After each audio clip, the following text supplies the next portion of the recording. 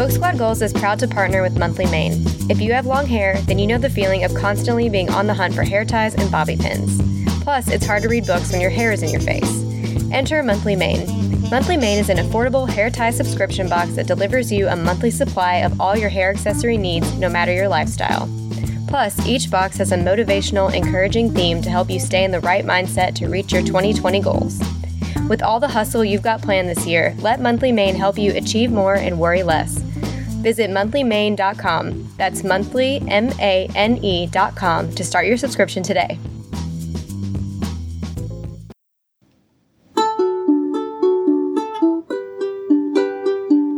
Puppies and kitties, books and movies. Yes, we love these. Listen to this podcast, please. Books by Girls.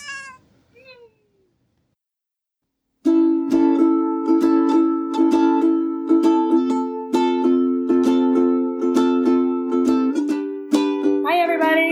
Hey. Hello. Hello.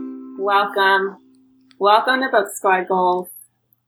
We have a very special vampire episode today, and it's extra special because we have a special guest. And I thought you were about to say a special vampire guest. Well, I was going to say, it's very interesting. I feel like this works on many levels because, much like his most recent book, we're a group of ladies who get together and talk about books. And we have invited a stranger into our strange circle. man into our And I'm midst. hoping your mortality rate's a little lower than it is for the women in the book.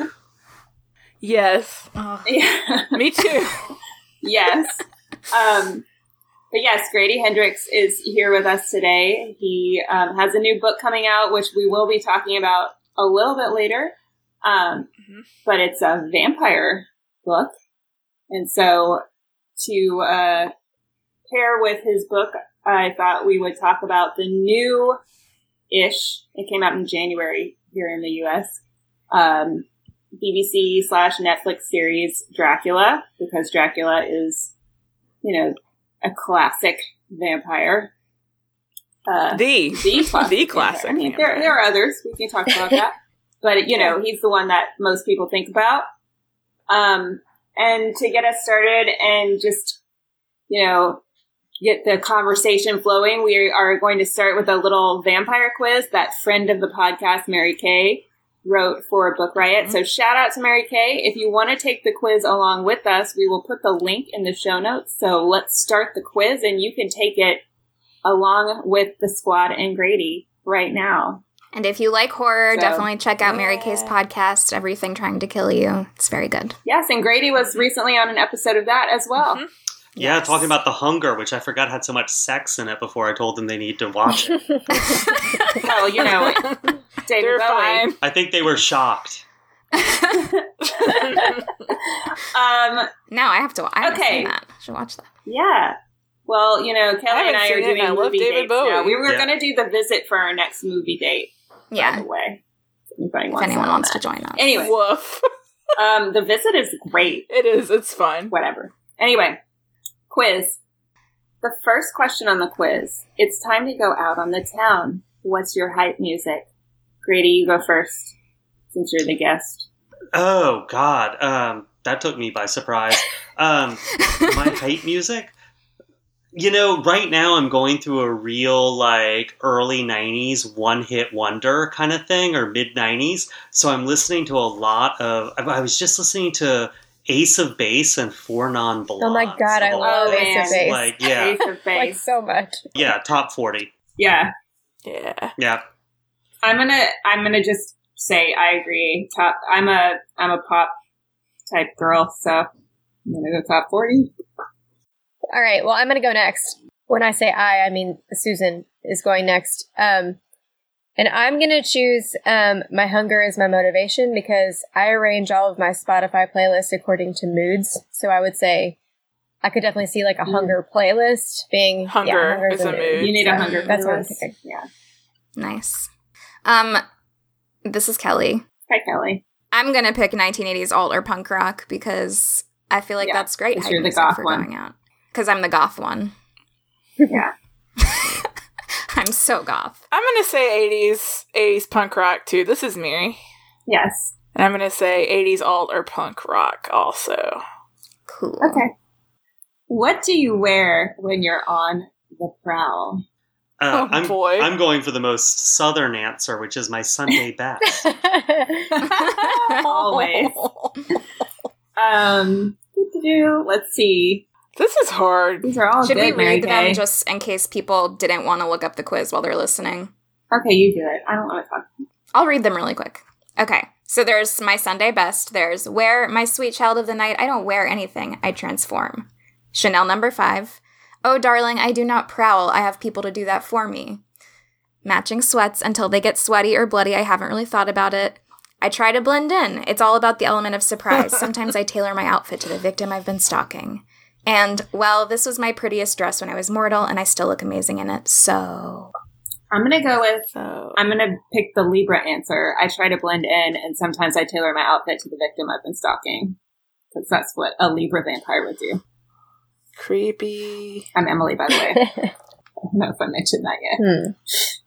I am going to say that I don't wear anything, I transform. That feels like an Aquarius answer That's for fine. one, and also, like, right now, my quarantine look during the day, if I were to put on a night look, it would be a complete transformation. So I just feel like this is also topical for me. I'm gonna say this was my prettiest dress when I was mortal, and I still look amazing in it. Yeah, that seems right. I'm going to say sweats. I would like to interpret sweats as, like, leggings, though. Yeah. Lounge. I think these are all up for interpretation, you know? So, like... Yeah. Okay, how do you determine which victims to turn into fellow vampires? I don't do that. How loyal is he to me? Or are they sexy? So I'm going to go for I don't do that. I've never understood the need for vampires to make other vampires. Yeah. I guess they're lonely. Yeah. I mean, I don't think I would do that either. I wouldn't, and maybe we'll get into this, but like, I would not want to be a vampire. So I would not want to do that to somebody else. So I would say I don't do that. I'm definitely going to go with, are they sexy? The only kind of vampires I like to watch are the sexy ones. So yes, that's the one I agreed. would just want to make more of those. I'm gonna go with how loyal is he to me. As a huge fan of Buffy the Vampire Slayer, my favorite vampire-related property, there's a lot of stock put into, like, a vampire, like, who's your maker, and, like, who, you know, there's, like, the people, or the vampires that got made by other people turning against each other and all this stuff. So it's like, if you're gonna turn someone into a vampire, like, they better be a person who you think is gonna not fuck you over, because, like, if they become more powerful than you somehow, or if they, like, get in with another vampire and then decide, like, oh, like, I don't need you, I have this other one, you know, gotta be careful. So. You know way more about vampires than I do. I mean, I watched Buffy, like, that's about it. That's 100% more than I have watched. I've watched a lot of vampire TV shows. That's about the extent of my vampire knowledge. I'm going to say I don't do that, because it never turns out well. Yeah. It never turns out well. Like, we get somebody like Claudia in Interview with the Vampire, or we get whatever was happening in Kindred. Yeah. It's never good. So I'm going to say I don't do that. Do you enjoy looking at crucifixes? Yeah, I would say I'm going with, is that still a thing? I'm not sure about the whole vampire crucifix thing in the 21st century. Yeah. Yeah. I'm going to go with no, because I'm not religious, so, like, it would, like, yeah, I'm just going to go no. As the token Jew of the group, I also am going to have to say no. I'm going to say, is that still a thing also? Because, yeah, it kind of seems like in the modern era, like, that doesn't hold that much power. So. Yeah. Ditto. Me too. Ditto. Okay. Where do you typically do your killing? Okay. One of these answers is very long. Whoa. Oh, I can read them. My killing or my seducing, granted, they are almost never mutually exclusive. The bedroom, of course, and I never have trouble getting invited in. I have people do that for me. Wherever I'm able, whenever I'm able. Or, I like to start at dinner, sometimes a restaurant or at a party, where I find a boy of high class and pretty face, and then I go for a more matronly highbrow type, although these I typically find at an opera or a more aristocratic venue. I like to end the night in the less noble parts of the city, near the shore. I feel like I know what vampire that is. Yeah. Yeah. Yeah. For sure. Yeah, I'm going to go for wherever I'm able, whenever I'm able. I just feel like if you're immortal, you want to sort of mix it up, keep it different, stay interested. Yeah. I'm going to go with the long answer because clearly that's Lestat. So The goal is to get Lestat. Gaming the system. See, when everyone was like, I know who that is, I was like, I have no idea who that is.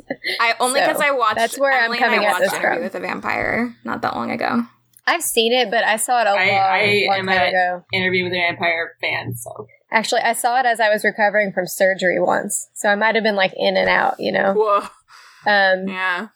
I'm gonna kind of stick with the theme of my earlier answers and say my killing or my seducing. Granted, they're almost never mutually exclusive because it sounds like I was going down a kind of a sexy path. Yeah. I'm going to go down the other sexy path, which is the bedroom, of course, and I never have trouble getting invited in. You know, I think that, like, if I have to be murdering, if I could do it, like, laying down, that's ideal. So that's going to be my answer. Yeah. I will say wherever.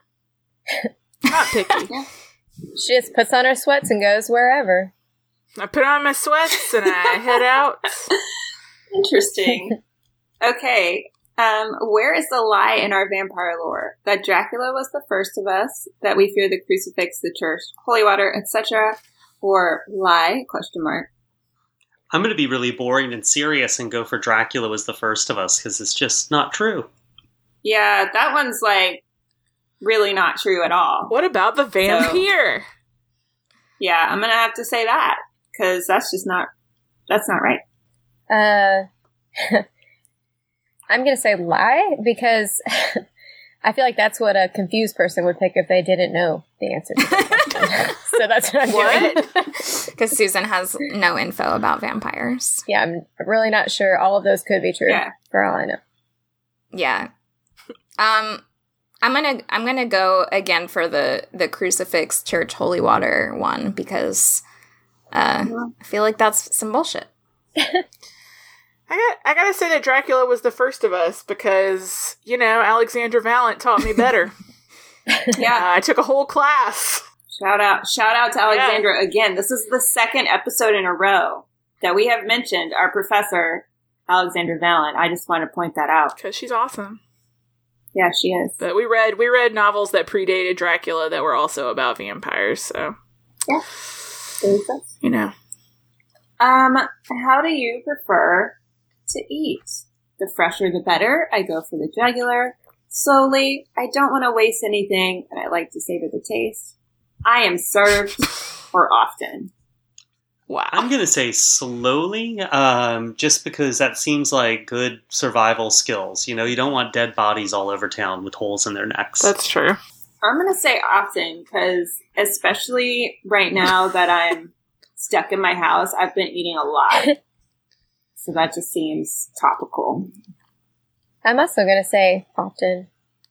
I'm also going to say slowly. Mary, which way are you going to go? Are you going to pick something new? I'm going to say the fresher the better. All right. Switching it up. So babies or... Well, Mary Kay, this is a long quiz. It is. Mary Kay, why did you do this to us? Is this the last question? Yeah. Yes. Okay. What is the most annoying thing about mortals? Okay. They always try to negotiate as if anyone could change my mind once I've decided on something. They die. They don't savor the short lives they have. Why should I value their lives when they do not? And the last answer is I'm not annoyed. I pity them. Oh, I don't like any of these answers, but I'll go for I'm not annoyed. I pity them. Mm-hmm. Yeah, where is everything? All of the above. I'm gonna go with they don't savor the short lives that they have. I'm also going to go with I'm not annoyed, I pity them. I don't know why. I just feel like I'm kind of like a mean vampire. I'm a mean, kind of stuck up. You're really like trying to develop a persona here. Yeah. But that's like the nicest answer, probably. But it's like, I pity you because I'm better than you. Kind of. Yeah. I mean, I'm going to say that answer too, but I like genuinely think that like being a human is like so fucked up and sad. So like, I truly do pity us. Whoa, what happened? You got your answer. Yeah, but then it disappeared immediately and I didn't get to read anything. Yeah. Well, yeah. We'll worry about that in a minute. Okay. We'll worry about that in a minute. Mary, pick. I'm going to say they die because I think I would get real lonely. Yeah. Real quick. I really liked my answer, but yeah, it also immediately disappeared. So here's a thing about Book Riot that's annoying. Their quizzes, it's really hard to read the answer because it goes away real fast. Yeah. So we're not going to read the whole answer because it's long. Yeah. Let's say what we got. But we can just say what we got. Yeah, I got the girl from Let the Right One In, so I'm a 12-year-old Danish girl. Yes. Look, that's a great one. Yeah, I'm good with that. I got all 3 brides. Oh, no. I don't feel like that's a very good result. From Dracula? But I'm assuming, yeah. I don't know who that was that I got because it disappeared so fast and I don't recognize any vampires. So it was black and white. Was it Nosferatu? Maybe, because it looked old. It was an old... Was it Dracula? I'm going to say it was either Dracula or Nosferatu. It was an old looking black and white man vampire. Did he have hair? Uh-huh. He had black hair. I mean, I think it was probably Dracula. Let's say that it was Dracula. I'll take it. This is the problem when it disappears too fast and you don't know any vampires. Maybe when the ad... Wait, the ad went away. It's Dracula. Oh my god. And it's gone again. Oh my god. Yeah. Well, I'm really happy with my result, which is that I got the girl from A Girl Walks Home Alone at Night. I don't know if you guys have seen that movie. I still have not seen that. I love that movie. Definitely check it out. I also got that, and I haven't seen that movie. It's on Netflix, isn't it? Yes, or it was at least before. Yeah. I watched it when I was in college, I think. But it's a really, really great movie. Check it out. Okay. This is a motley crew of vampires we made it here. Yeah. Yeah. And, Susan and I are kind of married. So. Hot.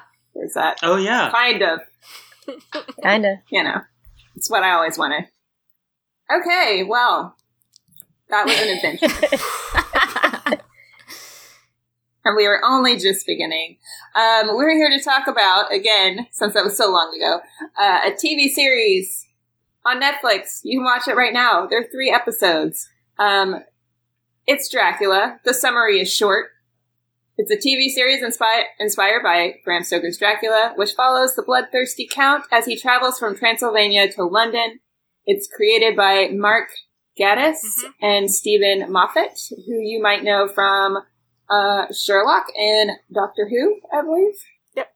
Never seen Doctor Who, but I like Sherlock, so. Anyway, I feel like we have some feelings about the show. So let's talk about it. Just, to start off, because I know some of us have read the book Dracula. Some of us haven't. That's fine too. But I very quickly, as I was watching this show, realized that I had to just let go of this being an adaptation of Dracula because it's not very faithful to the book. There are a lot of changes. It's interesting because I watched an interview with these guys. They were at Comic-Con and before the show came out, and they thought that they were very faithful to the book. Pardon? I haven't even read the book. And I know that's not true. Yeah. I guess we should say we will spoil some things. Oh yeah, we're gonna spoil everything. We will be spoiling Dracula. If you haven't watched the miniseries, it's out now. But if you haven't read the book, it has been out since the early 1900s. Or late 1800s or early 1900s? 1897, I think. So, it's not right. new. 1897. I wrote it down right here. Yeah, so let's talk about some of the changes this new series has made and how we feel about some of those changes. Who would like to start? I will. Okay, so I have read Dracula, but it was a long time ago. But I did immediately recognize this as, not really that Dracula. But the first episode, at least, is more in that place that the novel Dracula inhabits. After that, I don't know what... Yes, we have a castle. Happened or why. So I'm going to leave off there and let someone else take over. Susan out. I had a harsh reaction to this series for some reason. Yeah. I mean, it did have a lot of similarities, right? I mean, there's the 3 big locations, which, back in the old country, wherever that happens to be, in Dracula's castle, and then on the Demeter, and then in England. And, they had some of the hallmarks, right? They really played up the whole sort of overly solicitous host stuff with Jonathan Harker in the castle in the first episode. In the second one, the Demeter, I guess they made more out of it than the book does. And then they did, there's always someone with a German accent who's an annoying know-it-all. So, Van Helsing in every case, in this case, a nun. And they also really did there's a lot of fish out of water stuff that Dracula does when he comes to England. And I guess they did that this time as sort of the he's out of time rather than sort of out of a country he's familiar with. But, yeah, apart from that, it was not a lot like the book at all. Not much Mina Harker, who's pretty much the main character of the book. And way too much Van Helsing, who's the most boring thing in the book. And it all seemed to revolve around Lucy, who's sort of out about a little over halfway through. So, yeah. And way more edgelord. Yeah. So much more. I was just gagging in the last episode, okay, Dracula, you fear death, okay. Just this is awful. Well, he doesn't fear death, he's embarrassed. Wasn't that the big revelation that Dracula feels awkward about being a vampire? Yeah. Honestly, I was so over it that I just kind of I heard the words and I was watching it, but my respect had left by sort of the final monologue of the show. I mean, I will say, saying that, about the last episode, which I had some major issues with, I really kind of enjoyed the first 2 episodes. They're campy. Dracula's over the top and very dramatic. The writing isn't good. No. It's just insistent on vampire puns, which I love a pun. I love a vampire pun. But it was just a lot after a certain point. There were some moments that were genuinely funny, when Van Helsing says, "Who gave him the Wi-Fi password?" It's my name. I lost. Well, it's the second iteration of Van Helsing, so just Helsing. Yes. She dropped the Van Helsing.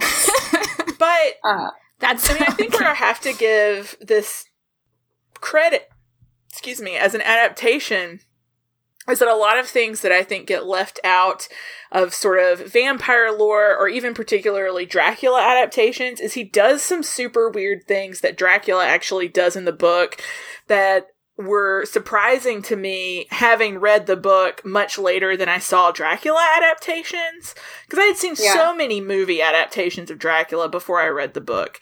He can do stuff like control the weather and control small animals, and specifically wolves, and shapeshift, And that's really interesting stuff that I think sometimes gets left out. So seeing that, and especially seeing that played up and integrated into the plot, was interesting. That doesn't necessarily make it all good or a good adaptation, but I did think it was interesting that some of those things were included, and I was happy to see that. Yeah. We've kind of talked about it a little bit, but I think one of the big changes from the book to the movie is Van Helsing. First of all, like you were saying, Grady, she's a much bigger character. She's also a woman in this. They took something that was more minor in the book when Jonathan Harker goes to the nunnery and blow it up, and like Van Helsing is actually a sister, and she sort of gets involved that way. And then later on, Van Helsing's, what was it, grandniece? Great grandniece or great grandniece? Yeah. Yeah. I was like, it's gotta be very just far enough removed, right? That she shouldn't look exactly the same. I would say exactly alike. Yeah, Emily and I were discussing. We were like, I'm pretty sure that's not how genetics work. Like, I don't even look exactly like my mom. Like, I don't think I'm gonna look like my great aunt. But yeah, so it becomes this, through the span of the 3 episodes, it becomes this sort of like rivalry / strange mutual respect between Van Helsing and Dracula that is, I think, to me, different from how I read their dynamic in the book. So I thought that was a pretty major change. And I know Grady said that Van Helsing is kind of a boring character. I don't know how you felt about this Van Helsing. Yeah, she was a lot funnier. You know, in the book, Dracula pretty much has nothing but contempt for Van Helsing. So it was nice to see them as sort of this, like, Who's Afraid of Virginia Woolfy kind of couple, like a dysfunctional couple. I really thought I got really hung up on the fact that they have to like die together at the end. Yeah, I'm like, I don't know that. I was just kind of like, I don't know, maybe she wants to like hang around to the end of her like natural lifespan and then feel, well, I guess, I don't know, would sunlight destroy her, or would she just have to feel really, really embarrassed and that would destroy her? I can't quite tell. Because it seemed to be suggesting that if a vampire totally didn't feel embarrassed about anything, then they would be invulnerable. Yeah, it was confusing because... but everyone feels embarrassed about stuff, so... Oh, yeah. Right. It was confusing because, like, in the first episode, when we see the sun reflect off of Jonathan Harker and onto Dracula, and it forms, like, a cross over his face or whatever, and he does get burned and, like, falls over and everything. But then in the final episode, when the sun shines on him, it's like, oh, it doesn't burn you because it can't actually hurt you. And I was like, but didn't it hurt him earlier? But it hurt him because he believed it would or something like that. Right, but didn't he believe it would when that was happening in the third episode too? And then he was like writhing around on the floor for like 5 minutes, and then all of a sudden he was like, what? Like, I'm fine. Yeah. I also feel like, just to jump in on that for a second, you know, is Sister Agatha, or I guess, can we just refer to the character as the same name? Yeah. Whether she's the great-great-grannies? Yeah. Like, is she a licensed therapist? Like, she's given Dracula all this therapy that kills him. Like, I'm like, is she licensed to do that? Because that's terrible if, like, you finish, you know, helping your patients deal with their neuroses and then they just die. They just want to kill themselves. I'm going to go with no. Yeah, she's that's not. what happens when you actually finish therapy. You just die because you've solved everything. Yeah. You're like, this is good for me because I'm never going to finish it. My dad is always asking me because I'm in therapy. He's always asking me like, so like, have you worked everything out now? Like, is it fine? I'm like, no, I think like once you reach that level, you do just ascend. Like The thing is, like, I've worked out older stuff, but like stuff keeps happening to me, so I have to keep going. Well, Dracula worked out everything. Yeah. So I will say, you know, I haven't read the book, so like I can't speak to how different Van Helsing is. But I did actually enjoy, like, if there's anything in this whole series that I enjoyed, it was that character. Specifically in the first and second episode, I feel like it was in the third episode, it kind of, having her be the great niece was kind of weak because she, like, didn't seem to be that different of a character. She just, like, had a British accent instead. Right. And, like... Not even really a British accent. Yeah. It's pretty similar. It was just kind of like... Well, at the end, she started also speaking in the German accent because, like, Agatha was speaking through her. Yeah. But, like...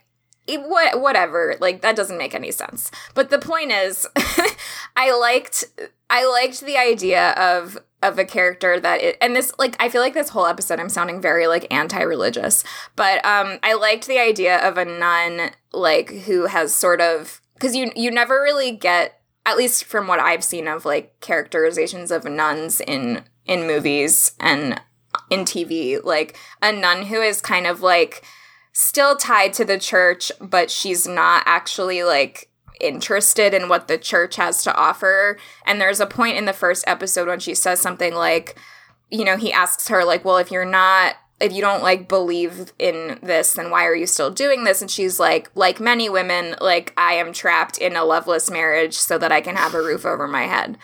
And I was like, you know, fair point. And I wonder how many, like, women who have been nuns throughout history have felt that way. Like, I feel like nuns are always presented as, like, pious and, like always, like, in it for the right reasons. And, you know, I just kind of liked the idea of a sort of corrupt nun.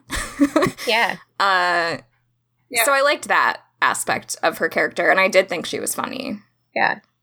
Well, I definitely think you're right. I mean, I agree with you. I enjoyed it, but also, like, is that, like, we always like sassy nuns, like sassy, like Sister Act or The Sound of Music or like Dead Man Walking. Like, you know, there was an element of this that was very like Maria and Captain Von Trapp in The Sound of Music. Yeah. Oh my God. I would love to see these two actors play Maria and Captain Von Trapp in a revival. I think they could do it. That I would love, honestly. He can bring out his brides to sing the So Long Farewell song. And, yeah, that would be really nice. Or all the little kids from the last episode. Yes. Yeah. Oh my God. The little ghost children. To suck your blood. we can work on it. It was almost more like 3 little mini movies than like a TV series. Like the first one was sort of like, okay, edgy, modern day revisionist take on Dracula.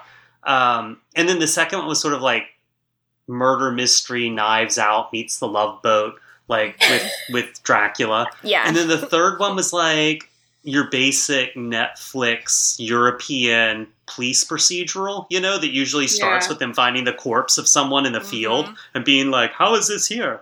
It felt like Black Mirror to me. Yes. Yeah, I said that out loud at one point as I was watching the last episode. The loose theme of Dracula. Yeah, I texted Emily and I was like, this feels like Black Mirror, but in a bad way. Like, the bad episodes where it's like the most recent everyone's like in a Mirror. club, but something is like sort of wrong, and it's like, but we're British, but like, it's bad. Yeah, so I kind of broke it down as the first episode is the Jonathan Harker in the Castle episode. It's the closest vibe to the original book.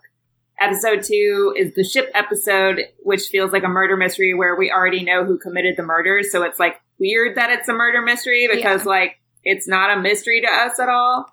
And then the mystery is like who's in the sick cabin part. Right. But where the chess game is. Yeah. Yeah. Yeah. But we kind of know, right? Like I did not know. Well, I didn't know the chess game. All right, well, just me then. Emily's like really good at smarter stuff, than so us. like she knew. Emily's really good at figuring out plots. Yeah, I'm the one that never sees I'm the just gonna twist sip coming. my I tea don't know over what that here. says about me, but I'm very gullible. Like, there have been entire books where Emily's read, like, the first chapter and said, well, obviously this is what happens at the end. And I'm like, what? Yeah, it depends for me. I think, like, when they were, like, having the chess game, I was like, I must have, like, missed something at the end of the first episode, so I guess I'll figure it out. I thought I might have missed a whole episode. Like, I thought I might have skipped forward one.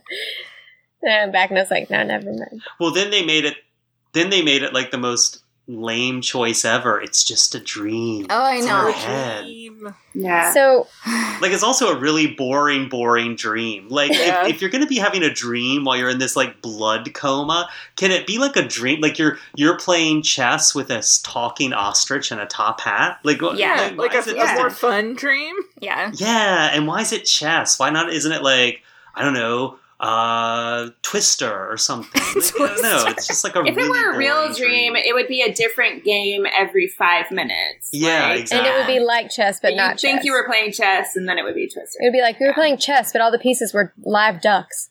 Yeah. Yeah. Yeah. Like more Alice in Wonderland and less BBC budget that says you really only get one set for this whole thing. Yes. Yes. So you're going to need to use it in dreams and reality. I kept saying that. I was like, okay, so this is the castle episode. Everything's in the castle. This is the boat episode. We've got this for one ep. This is the boat episode. Everything's going to be on the boat. Then we have the club episode, where the whole third episode takes place in the club. Yes. Yeah. Yeah, I found it really interesting. So in the contemporary episode, you know, Lucy is in the club with her suitors, and at one point, Jack gets a text and leaves and goes to this Jonathan Harker Foundation, and all of this stuff happens. And then he gets a text from Lucy like, where are you? And I was like, has Lucy been in the club this For whole 3 time? days. Yes. Yeah, that's what it seemed like. I was like, Lucy's just been like, man, Jack's been in the bathroom for a really long time. Yeah. Like, She's either been in the is he club or coming like back? in a limo on the way to a different club. Yeah, and she's like, so what? I'm 22. And I'm like, yeah, I totally rode in limos to clubs when I was 22. What kind of 22-year-olds do Also, this? the part where she's like, it's not like I'm gonna get married, and then 5 seconds later she gets proposed to. I was like, this is the worst thing I've ever seen. Like, that was when the episode lost me. But also, her real problem I could empathize with is that she's so beautiful, it's hard for people to take her seriously. Like, that's how I go through life. Yeah, same. I think we all experience that. Yeah. suffer from that. Yeah. They found something really relatable. Yeah, it's just everyone smiles at me all the time, and I just want to know what it would be like if like somebody looked at me and didn't think I was the She's most like, well, I look beautiful. exactly like Tessa Thompson. Just once. Yeah, and then she does find out what that's like, and she's like, kill me right now, immediately. Please. Yeah. Speaking of looks, though, I want to talk about the first episode really quickly, just about like the makeup and all of that stuff, disgusting because it is. this is when I was actually kind of excited about where things were going, because I thought the first episode was really like almost like campy 80s horror movie, and I thought that's like how the whole thing was going to be, so I was kind of into it. Yeah. Like, Harker looks ridiculous. Why did he have a knobby head? I don't know. understand. That's what happens when you die, apparently. But Dracula doesn't have a knobby head. It was better than Dracula just keeps getting Kelly hotter. and I rewatched the Keanu Reeves one, and it's better than in that one where Keanu Reeves has aged, but like the only thing is like they've sprayed some gray in his hair and he looks like the same otherwise. Well, and also like old Gary Oldman, like as old Dracula, has like full like Queen Amidala hairpiece with like 2 giant like cinnamon buns. And like his forehead goes like back to here, and then it's like hair. It is insane. Yeah. It's funny that you said butt head because I thought they were boobs. Well, but, you know, they also kind of I looked love like that movie boobs. so much. It's very campy. I had never seen it. Yeah. I had never seen any Dracula related adaptation or read any Dracula thing until this, and I was like, I really need to watch something else so that this isn't the only thing that I've seen. So we watched the movie, and like I loved it. And I also, it made me even more disappointed that Jonathan Harker on the show is like the most like basic. It's like you could have Keanu Reeves looks wise, and you have this man who is like so, it's like he looks so old and terrible, and you're like, oh, I wonder like what this transformation is going to be like. And then it's like he still looks kind of gross. He's just like younger Ouch. a little bit. Shots fired. I'm just being honest. I like their choice to make Jonathan Harker kind of an old, boring spouse. You know, like I was like, okay, Yeah. I can get that. But then Mina was just an idiot. Like I thought they'd be she's playing not. up that he was old and boring, but she was just lame. Yeah. Mina's Mina's so cool really in smart. the book. At the end, since Mina was still around and was like paired off with Van Helsing, and then Harker was like maybe not dead, and Dracula had just come in, I thought the direction this was going to go was like Mina and Van Helsing were going to team up and like become that's what I a thought. vampire hunting duo, and it was going to be really campy and funny and weird. I don't know. I just, in my head, I was like, that's where we're going, and I like it. And I said that to my husband. He had already watched it, so he had to watch it again with me. And he kind of didn't want to, and I was like, why? 'Cause normally he's down. And he did that for you, and that's true. He only watched the first. Wow. Is your marriage He okay? It's brand new, and we're quarantined, so we're really It's a new testing it with marriage, this. so He's packing right now. I know. You know, I haven't he's like, I heard have him in a a couple while. hours while Susan's busy. No. But he only watched the first episode with me, and I was like, he's like, well, what do you think's going to happen? So I told him that, and he was like, oh, yeah, that would have been cool, but that's not at all what it's going to be. And I was like, dang it. And he was like, well, you watch the Yeah. other two by yourself He and took let me know away what you your think. So I did. I just imagine him like patting your leg, like, "Well, I'm gonna leave you to it." So It's he all only downhill finished from it there. because he has to finish things that he starts, no matter how bad they are. Yeah, Whereas I am very comfortable walking away 20 minutes into something. I don't care. But as you guys know, when As we know, because you walked I out did of walk out of Suspiria, Suspiria. even though we were doing it for the podcast. Never forget. I'll never forget either. It was terrible. So- I don't like what happened to me either. But anyway, yeah, he was like, so you can see what my struggle was like. I also wanted to quit, but I couldn't. I'm like, you could have, but he was like, well, by the third episode, it was really tough. And I'm like, what the hell is going to happen in the third episode? And then I get there and it's modern day, and I'm like, what? For some reason, I thought it was going to be 4 episodes, and so like halfway through the third episode, I like paused it and like was like looking at something, and then I realized it was only 3, and I was like, oh my god, like this is such good news for me. Like it's almost over because I was enjoying sort of like the first 2 episodes, and then at the end of like, and Mary said this too, at the end of the second episode when it emerges and it's like modern day, it's like, oh no, like this is not going to be good. You can already tell it's not going to be good. Yeah, and it wasn't. It was really bad. The third episode did almost redeem itself for me because I have not laughed so hard as when Lucy gets put in the crematorium. I haven't laughed that hard in such a long time. And her mother's like, I feel like I can hear her screaming. And I was just like, oh my God, this took such a turn. And like Dracula's going to come in and be all like, yeah, my sexy lady. And she's just going to be like rustling, this like ash that's rustling. And he's going to have to put her in a jar and put googly eyes on it for a wig and pretend she's still alive. And I was like, this is going to be so good. And then it didn't do any of that. Ugh, bummer. So the theme here is that we kept thinking it would go one way, and then it didn't. Over and It over. surprised us by getting stupid. Yes. I feel like my way was better than what happened. I liked your way. Thanks. All of these things you guys said, great ideas. Maybe we The title of the episode is definitely put some should. googly eyes on it. Better with googly eyes. I was going to move us into another direction. That's why I was like, if you have more to say So about go this, for it. please go ahead. Move us along. move us. So what I was going to say is, so as we go into this modern or this contemporary episode for episode 3, something you said earlier, Grady, got me thinking about the ways that they needed to adapt this for a contemporary audience. Because I think one of the things that we see in the 1897 version of Dracula, the original Dracula, is that it's a lot of fish out of water stuff, but it's a lot of xenophobia. Mm-hmm. a lot of fear of foreigners. And I think this is me trying to like give them credit for like trying to do something good.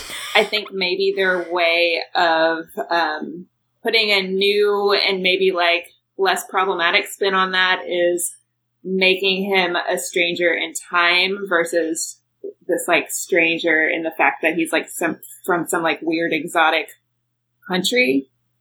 Am I giving them too much credit? I don't know. No, yeah. I mean, I think you're right in the sense that like these days, the idea that people would be scared of people from another country and think that they're like diseased or bringing violence or danger with them is so alien to people. Like that just doesn't happen anymore. I mean, look at the States. We're pretty totally open to everyone coming in from other countries and not thinking they're monsters or going to kill us in our sleep or, you know, rape Nobody our is women. calling the coronavirus the China virus. Nobody has done. No, no one would I ever feel do like that. Yeah, so I Certainly feel not like anyone getting in rid of power. that part. No, absolutely not. So I feel like getting rid of that part of the book no one could relate to was a really good choice. Okay, so your answer is yes, I am giving them too much credit. I don't think you're giving them too much credit, but it's kind of like, you know, my thing is like, why? I'm just always confused when people adapt something, and instead of sort of digging into it and finding the stuff that makes it work and doubling down on it, they just sort of rearrange the toys in the sandbox and like quip and make puns and say, I don't drink wine. Like, how many times did someone say, I don't drink wine in these 3 episodes? Well, and then when he tries to get poured wine, he's like, too many. I don't drink. That's a visual thing you can't see on the podcast, but I do have a glass of blood. Wine here, so I had to demonstrate. Yeah. I mean, really, it's really frustrating because, I mean, I'm kind of like, if it ain't broke, don't fix it. Yeah. Like, xenophobia, still a huge issue, maybe more relevant now than it has been sort of like in the immediate past. I mean, I think that they really could have, like Grady said, like dug in, doubled down, really explored that, and I just wasn't buying it. Like, what it felt like to me is, let me double check their name, Mark Gatiss and Stephen Moffat were like, how can we make this more Sherlock? Yeah. It definitely had. But without making it Sherlock. And I feel okay, like, saying that about them because I feel like they've burned me enough in other franchises. Also, like, they're making a lot of money. It's okay. You're not hurting their feelings right now. They're fine. I just, it did feel like, how can we get back to Sherlock? And to me, I'm like, I don't know, make another crime procedural. You don't have to bring Dracula into it. Right. And like I will say, and like we've said this before on this podcast, that like having a faithful adaptation doesn't necessarily mean that something is good, and like having something that completely diverges from source material doesn't mean it's bad. But like if you are going to base something on something and you're going to make a ton of changes, like make those changes purposeful. But it didn't feel like any of, like, I don't feel like this show was saying anything. Like, there was nothing new or interesting to be said.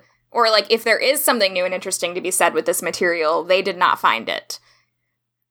Because... That's rough, Kelly. There's nothing. Yeah, no, I agree. I agree. I you know, one of the things... So, it's interesting. So, this is just... If I can just sidebar for a sec. Oh, yeah. Yeah. But I feel like, there's such value in, like, if you're going to take the trouble to adapt something...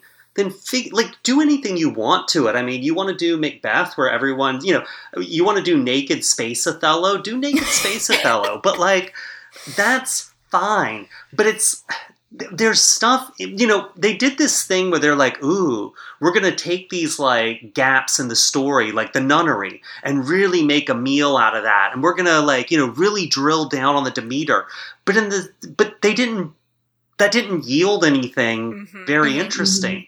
And, you know, there's this great story that just came out last year. You can read it for free, I think, on Nightmare Magazine by Gwendolyn Kiste, K-I-S-T-E, called, and it's nominated for, I think, for a Stoker Award this year, but it's called to the 8 people who killed me. And it's from Lucy's diary, basically. Ooh. And it's like, here's everyone I blame for how I died. And yes, it's Dracula, but it's also my mom for making me have this life that just bored my tits off. And it's like these shitty guys, like my fiance, like these idiots that I could marry. Like, these were my options. Like, of course I went to the dangerous stranger. And it's like the crappy doctor y'all brought in from like Germany who just kept giving me blood transfusions and making me sicker and sicker.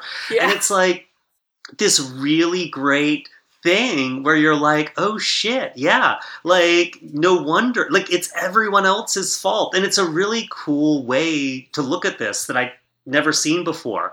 And like, you know, this is some dumb writer, you know, who probably doesn't make nearly as much money as these dudes who wrote this thing and like found so much more to unpack in Dracula in 2,000, 3,000 words than these guys did in 3 episodes. It bums me out. It just bums me out that they had all these resources and chose to mostly make puns with them. I agree. Yeah. I mean, I'm not trying to be a downer. No, I think we're all on the same page. I feel like this is the part of the episode where I say, actually, if you want a good adaptation that's not at all like the book, you should see Annihilation. Oh my god. Yeah, I mean, there are plenty of examples of... Oh yeah. How did you do that? You worked it in there. I know, I'm always talking about how much I love Annihilation, the book, the movie, that are completely different from each other, but are both saying very interesting things and do it successfully. And Annihilation, you can watch on Hulu right now, and you should if you haven't seen it. I genuinely thought for a second, Mary, you were trying to say like, if you want another Dracula adaptation that is not like check out Annihilation. I was like, there's no way you're trying to make that a Dracula adaptation right now. But maybe you are. I don't know. Sure. I mean, I would read that essay if you want to. I'll hear you out. Yeah, for sure. Dracula adaptation. Yeah. I'll listen. I do have one more question. Yes. Before we get into our ratings, and this is my like vampire comprehensive exam question. So Grady, maybe this is for you. So I want to talk a little bit about the history of the vampire, because this is something that really fascinates me about vampires. Is when Dracula was written in 1897 versus when this series released on Netflix at the beginning of 2020, our perception of vampires has changed a lot. And the way that they're portrayed in literature and movies has changed a lot, from Dracula to Interview with the Vampire to Twilight to this Dracula, right? Like, and all the things in between. Let's talk a little bit about why that is and how that affects the portrayal of Dracula in this movie versus the original. Because I think, and this is something that I'm going to link to this interview, but this is something that Mark Gatiss said in that Comic-Con interview as well, is that he felt like in their adaptation, they were letting Dracula be the hero of his own story for the first time. And if we go back to the original Dracula, Dracula is not the hero. I don't think he should be. I think that's one of the problems with this adaptation. But vampires have become heroes in a lot of fiction and movies and stuff. And that was not the case in Dracula. I'm talking a lot. Let someone else jump in. What do you guys think?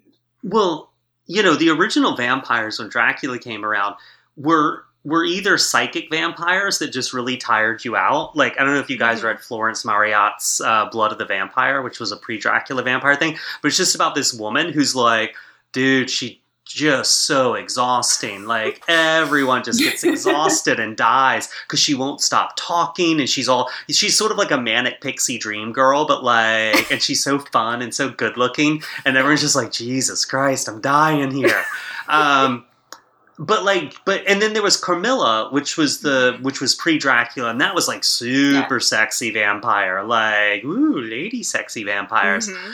But a lot of them, like John Polidori's vampire and Varney the vampire, and Dracula and all that, like, they smelled bad, they had bad breath, they were cold. And so what they were doing was sexual, but it was really sublimated sexuality. Like, and then it was like the 70s when that started to change, when the vampires all became these like super romantic gothic loners, like the kind of a little bit with the Hammer movies in the 50s and 60s, more so with like the Frank Langella Dracula on Broadway, and a lot of sort of the, you know, oh God, what were just his look started to get much younger and sassier in the 70s. And then you had Anne Rice, who made them total brooding, loner, sexy dudes, where the sex was really on the surface. And now you've got modern day, sexy, urban fantasy sparkle vampires who are like all about the sexing. So yeah, I mean, and there's been little side shoots of that, right? Like you had John Shirley write this book in 79, Dracula in Love, where Dracula has a 3-foot long, prehensile penis that has yellow glowing eyes. So like just gonna jot that one down. Yeah. So what was that again? Required reading. And there's like, yeah, and there's like a couple of weird vampire books. That's one, and there's at least one other, and I think there's a third, where like Dracula has to be absorbed into a woman's like vagina to ultimately defeat him. Like, which is like, I never knew there was that way of killing a vampire, but they leave that out of all the books. Except these 3. And so, like, there's been sexual stuff with Dracula, but making him this sort of like hero is new. I mean, it's since the 80s, I would say. 'Cause like Interview with the Vampire 70s, but like Lewis is so whiny, but like Lestat's the superhero vampire, like the sexy one, and that's more 80s. I also don't see how this Dracula was the hero of his story. He was kind of a dickwad up until like the very end, where he's like, "Oh my God, I'm embarrassed to be a vampire." So smarmy and awful. Yeah, so Danish. Yeah. Like you feel like he's constantly like, "Why don't you ride a reclining bicycle to work and save the ocean? I'm going to sail my ship across the Atlantic and confront you with your carbon footprint. You don't recycle. You don't compost." Like, he was just had this real superior tone to everything, like a Danish person.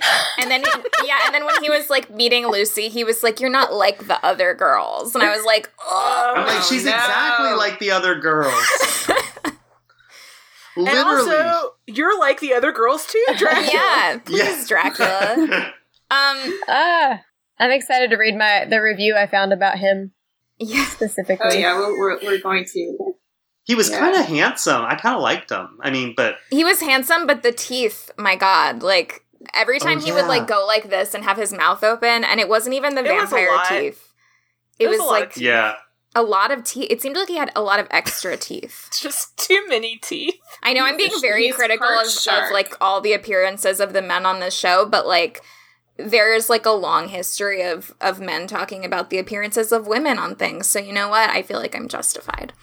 Kelly gives this show 0 out of 5 stars because there are no hotties in it. No, literally not. No, actually there was a hottie, the captain of the ship. Super hottie. Such a hottie. I will say, again, to shout out Buffy, talking about, like, the modern vampire and whether a vampire is a hero or not. Something that I really appreciate about that show is that they're, like, on Buffy, the vampires are, like, the vampires don't have souls. Like, after a person dies and becomes a vampire, they have no soul. They are evil. Like, they're just evil.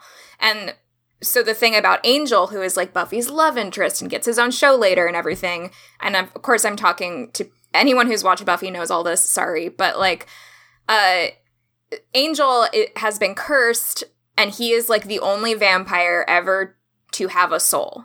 So he has a soul, and he's like living as a vampire, and he doesn't like feed on humans because he has a soul, and he feels good for that. He feels guilt, like he has a conscience, and all the other vampires don't have a conscience.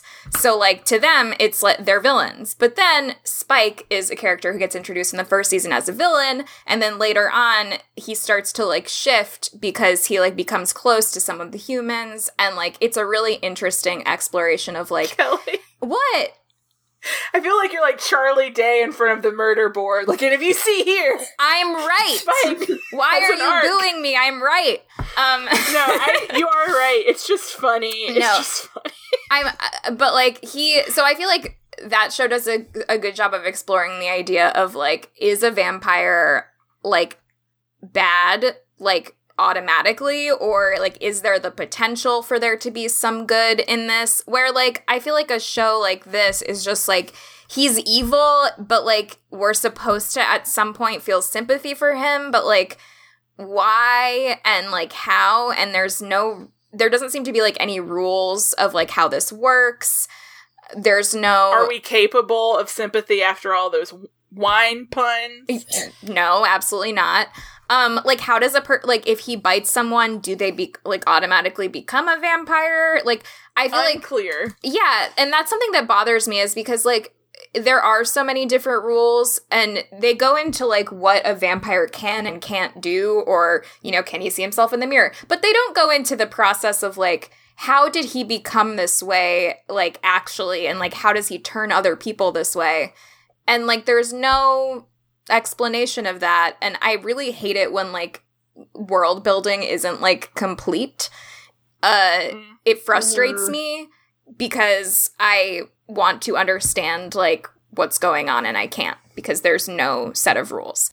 There was kind of this assumption, like, well, it's Dracula, you know Dracula, and it's like, but you have reinvented this character. Yeah, you so change so many things that you scratch. have to, like, you gotta explain it. And also, like, I don't know Dracula. I didn't fucking read the book. Like, you have to explain it to me, you know? Yeah. So, I don't know. I just think that, like, there are ways to explore, like, good and evil with vampires that are still interesting, despite how many times it's been done.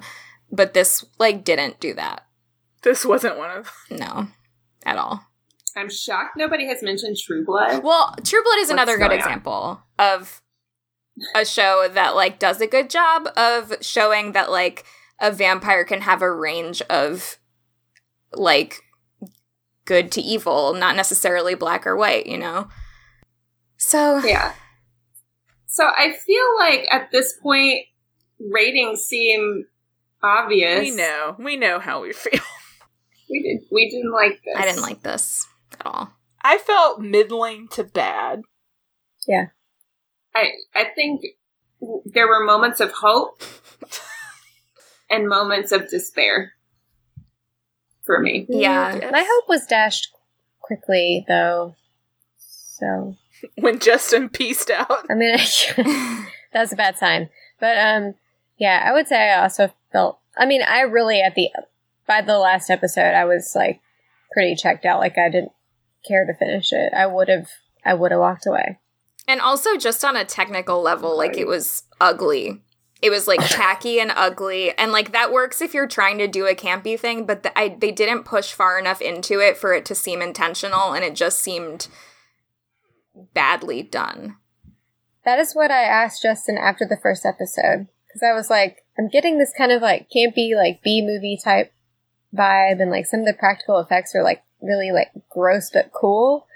And I was like, but I can't tell if it's on purpose or if it's, like... Yeah, I don't think it was. And then I got further in and I was like, oh, it's just not that good, I guess.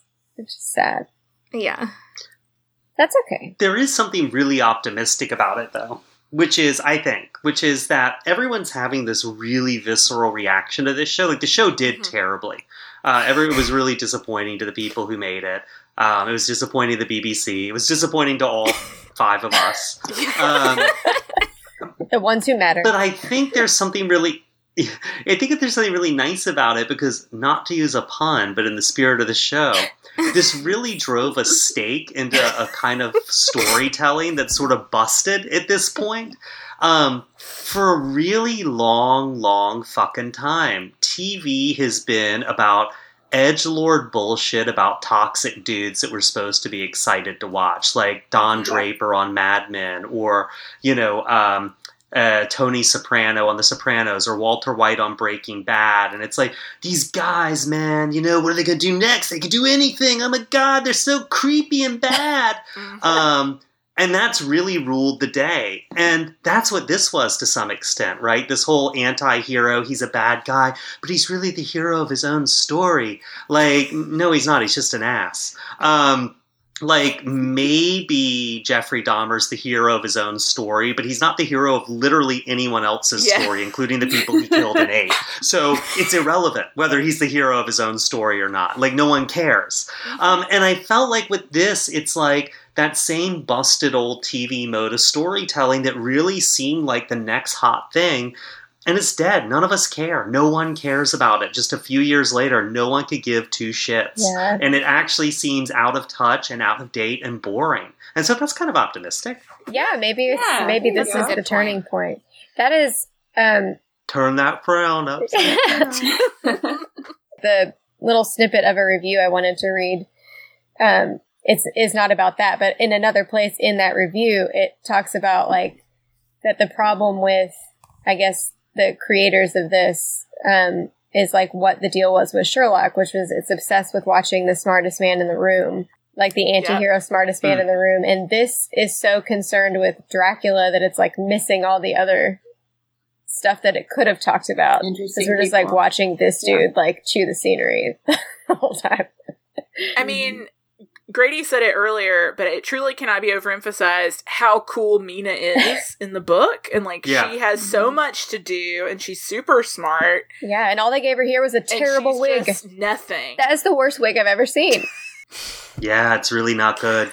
Yeah. Susan, you want to read that review? Yeah, this is a snippet from the same review I just referenced. It is by Joshua Rivera at The Verge. What up? Very little about this is thrilling. The show is too enamored with Dracula to be played for straight horror, despite having some legitimately incredible practical effects that give us a few truly frightening scenes. As the Count, Danish actor Claes Bang gives a performance that I struggle to describe as anything other than loud. Everything about this portrayal of Dracula is dialed to 11, with Bang bouncing back and forth between smug slinger of blood puns to rabid scenery-chewing animal. Every other actor in Dracula is performing for a different show entirely, but instead of being amusing, it's exhausting. Yeah, woof. That's so true, because, like, I never found him, like, he was not funny, ever.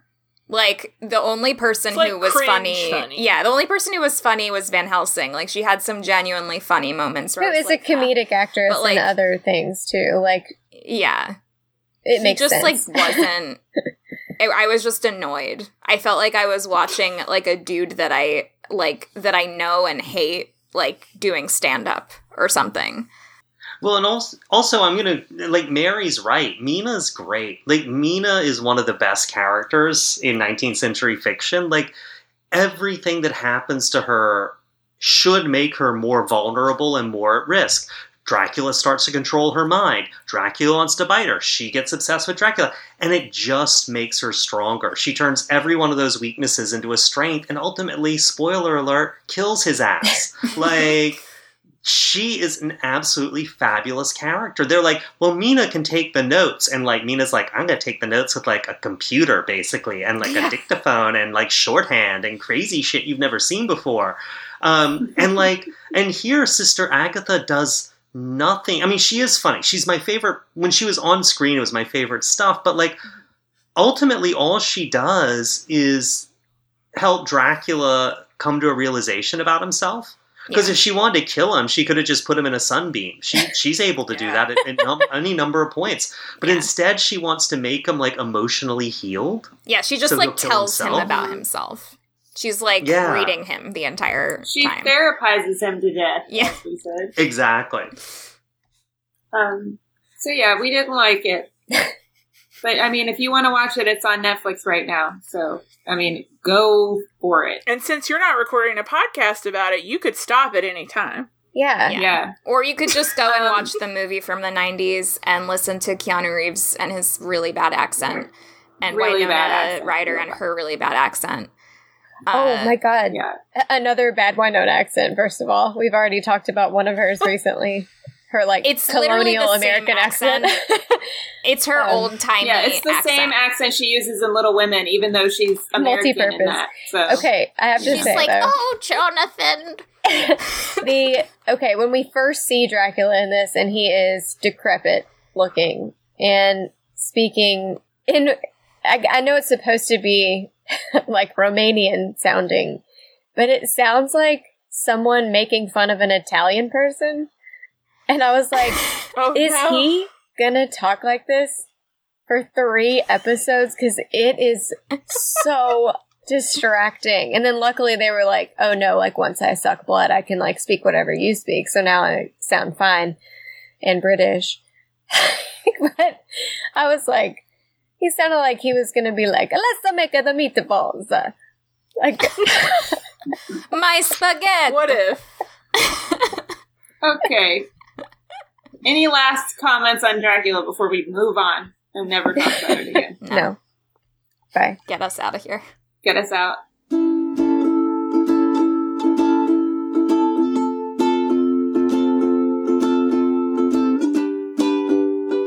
All right, let's move on because we have a special guest who wrote a book that's coming out. Probably, hold on.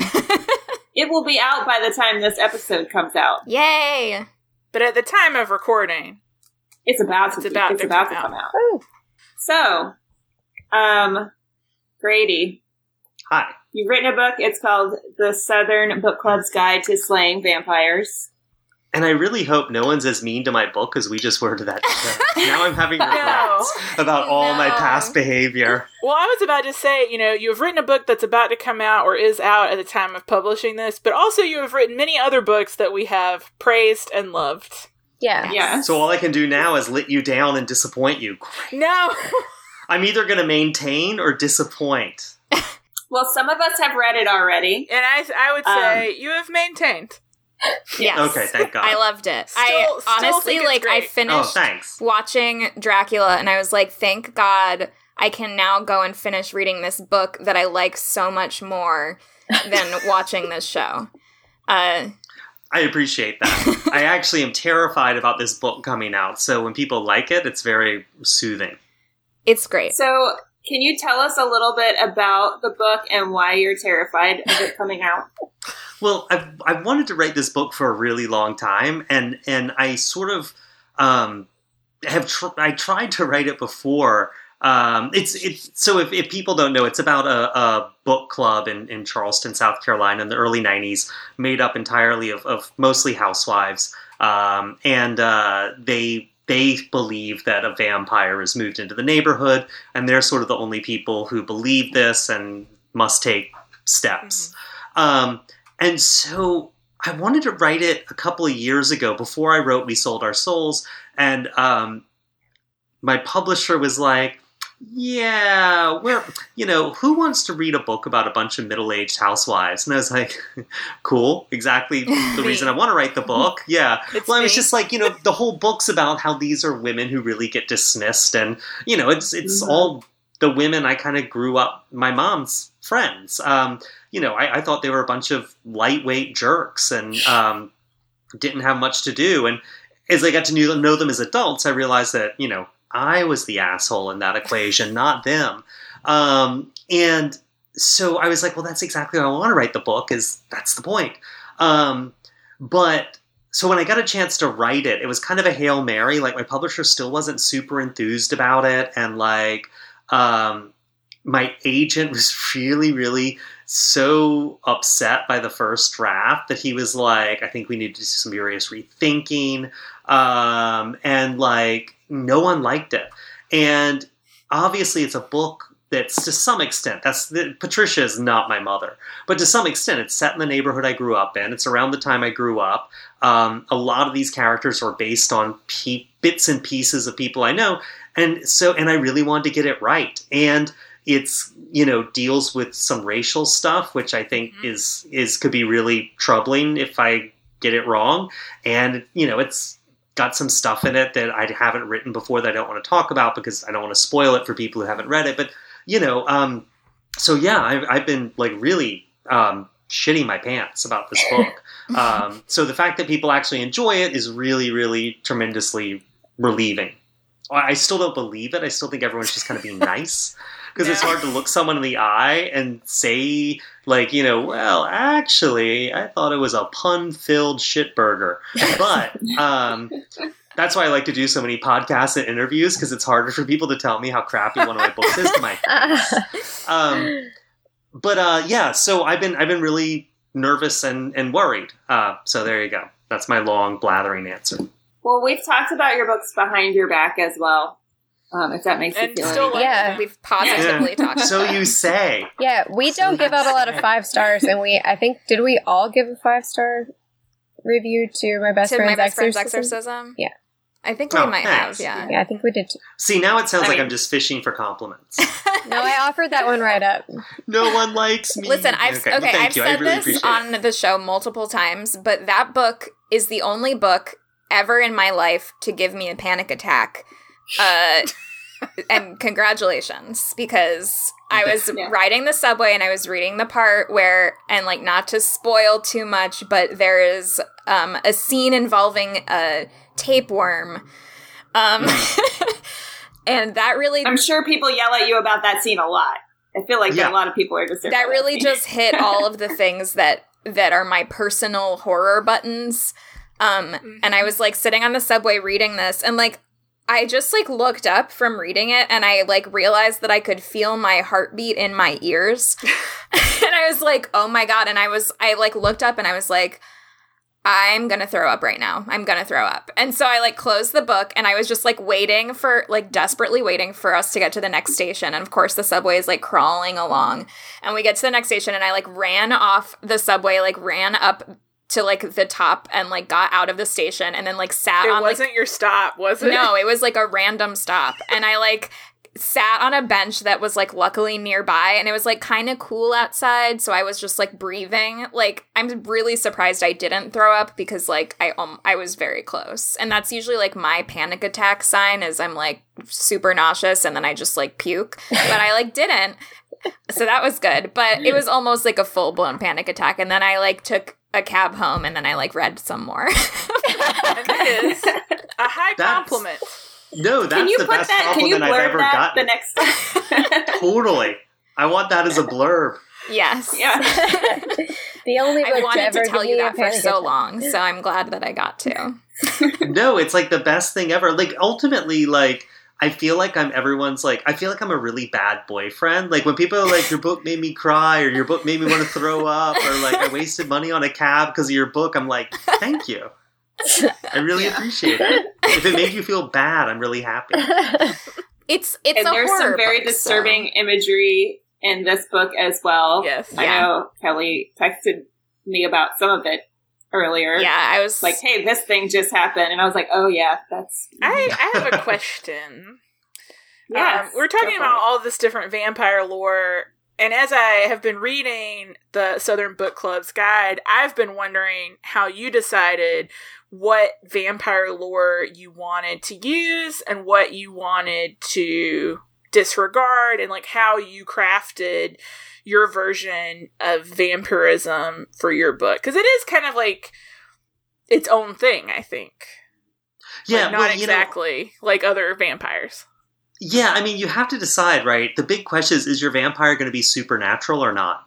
Mm-hmm. And if it's supernatural, cool. If not, though, there's no shape changing. That just doesn't work. There's no being scared of crosses or anything, or religious artifacts. There's no reflection in the mirrors not being seen. There's no, you know what I mean? There's all this stuff you lose with the supernatural. Right. I kept having to be invited in just because I've always thought that was such a nice part of vampires, and it's more habitual than necessary, really. Like, I just think it's so cool that you have to invite them in and then they fuck your life up and you're like, oh, I've only got myself to blame. Because you kind of think that's why the vampire does it. It's like, at the end they're like, well, you did invite me in. Right. Like, like, it's sort of that, like, why are you hitting yourself thing, you know, that your, like, older siblings used to do. It's like, well, I mean, technically I am hitting myself, but that's not, you're missing the point. like, I did invite you in, but I invited you in for, like, coffee, not to, like, slaughter my entire family and turn me into an undead zombie. Exactly. But so, yeah, and so then it was just a matter of, like, the big thing with my vampire is, like, I've found out, because there's people who study this stuff, there's really not enough calories in blood to keep anyone alive, like, on a long-term basis. Like, I think the human body has, like, the blood in a human body is, like, 7,000 calories. Like, that's just the day you don't go to the gym and you eat all the leftover pizza. Like, that's nothing. And so I was like, but what if vampires don't have bone marrow and they don't, like, have kidneys that work and they don't filter out all the impurities in their blood and make white blood cells, so they have to latch onto someone else's circulatory system to sort of pump their blood through them. So I was like, that makes some kind of weird, not medicine science sense. And so, so that's where it wound up. But yeah, it was just trying to come up with a vampire that I could believe in that didn't have a moment where I was like, that's bullshitty. Yeah. I think that's what makes it interesting, though, because it is something different. It's not just like, here's Dracula being super smarmy and campy. Yeah. It's like, it's a new type of thing. But wasn't that something Emily said earlier? It's like, in the Dracula show, it's like, Dracula, how did he become that way? Well, he's Dracula. It's just, like, this idea that, like, everyone is away for a reason. So if you're going to have a character, you've got to have their backstory and know how they got there and all that stuff. And so it's like, you have to figure that stuff out, or else if you just reduce it to, well, he just is Dracula. Like, it's like, that's not very satisfying to me. Yeah. Yeah.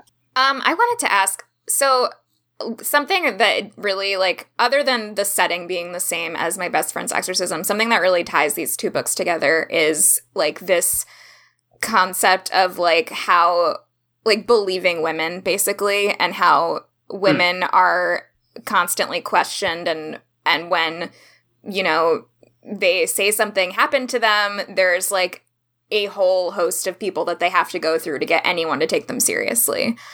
And I was wondering, like, what about that interests you in your writing, and especially, like, how it ties to this specific location and kind of period in time. Yeah, well, the way it ties to the location and time is, like, I don't have a great imagination, so I keep writing about, like, the time I grew up and where. Like, I just can't stop it. So that's sort of, although the 90s were weird for women for a lot of it's like you look at the early 90s and it's like almost every big female singer-songwriter released an album, her first album or her big album, like somewhere between 89 and like 90, early 90s. You had the March on Washington, which is like 500,000 people marching for reproductive rights. It was like on TV. It was a big deal. Post the Anita Hill hearings, you had like more women entering Congress than at any time in history. And then you jump to the end of the 90s, and you have abortion clinics and doctors being bombed and shot. You have sort of porn has gone mainstream, and there's actually like franchise strip clubs all over the country. And like the music has gotten super, super new metal and like industrial, and it's all very boy rock. And it's like something really happened in the 90s. Like, I still don't know what, but like something just happened in there, things got very conservative and weird. But in terms of like, I'm not arguing with you at all. I just see it a little bit differently. It doesn't mean how you're seeing it's wrong or anything, but to me, it's not so much believing women, but it's like, we have a tendency to not believe people who don't have any power. And that happens to be women more often than not, because historically they just don't. And even now when women have, most full legal protections, they're still playing a game of catch up culturally. For the thousands of years they had no legal protections. So it's like, so to me with Best Friend's Exorcism, even though Abby and Gretchen are both women who aren't believed, to me it was much more about being a teenager who's not, because no one believes a kid. Kids, although there is more of a tendency if you're going to have to choose to believe a 16-year-old boy or a 16-year-old girl, I think most people err towards the boy, and that just sucks. But with these women, they really are nobodies. Like, they're housewives. Like, they're nothing. in sort of the eyes of the men around them. I remember when my mom got divorced. She got divorced in the late 80s. And she was 52, 51, and she had no credit rating because she'd never had a bank account. She'd never had a credit card in her name. She'd never written a check with her own name on it.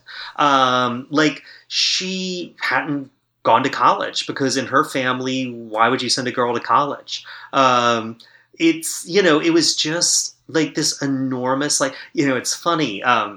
When my grandparents, so her parents, when her mother called her own mother to say that she had a baby and it was my mom, or I think it might have been my mom's little sister. I can't remember which one, but the grandmother said, "You woke me up at 1 a.m. to tell me you had a girl. You may as well throw that right in the garbage can for all the good it'll do you."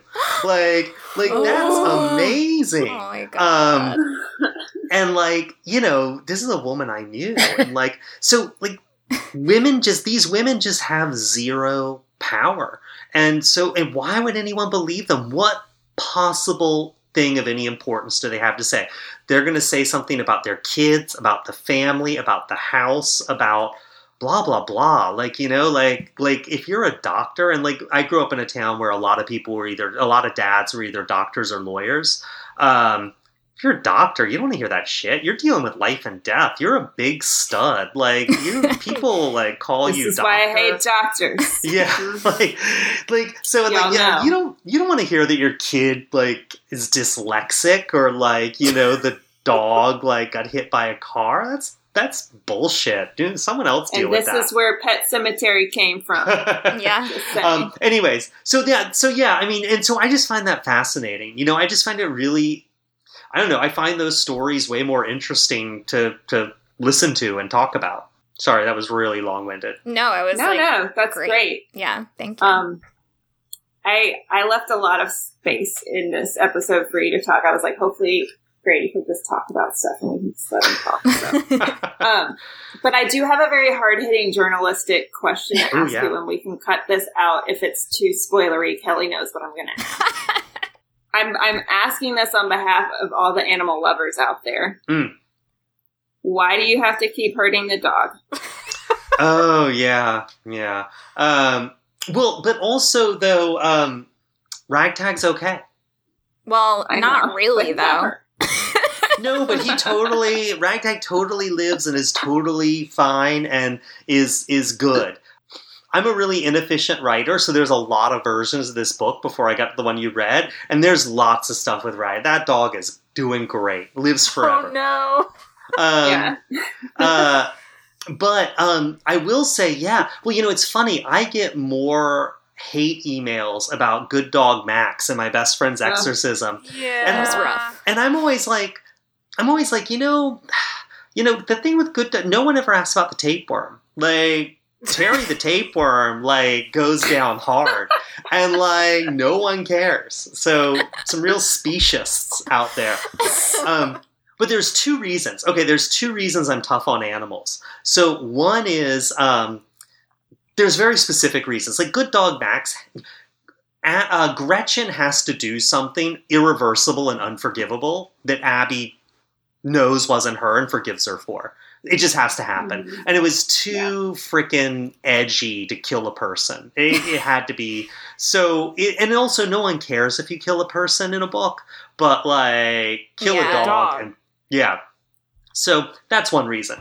With Southern Book Club's Guide to Slaying Vampires, I really wanted Ragtag to have a hero moment and go down like a champ and and just pay tribute to the real Ragtag, who was an actual dog. And so that was why. And then of course, still alive. The second reason though, because I've asked myself this question, right? What the hell is my problem? And I think what it is so I had a dog that I loved very, very much that we got as a puppy when I was I was born on December 14th. So it was my first Christmas. So I was That's the day after my husband's birthday. Yeah. He and I timed that well. And my dog died when I was about 16, and it was pretty traumatic. I had to kill her. And so I feel like that's kind of always like, I don't know, I just keep circling around that. And yeah, it's weird. Trauma. Can't get over it, so I decided to inflict it on every single other person. I think that's common for a lot of writers to like write through the same trauma over and over again in different ways. Yeah. Well, it's weird. Yeah, it's a little boring. I'm sorry. No, that was a good explanation. Yeah. I felt that there was something more there that we had to explore, and so that's why I had to ask my hard-hitting It was hard-hitting. question. Right.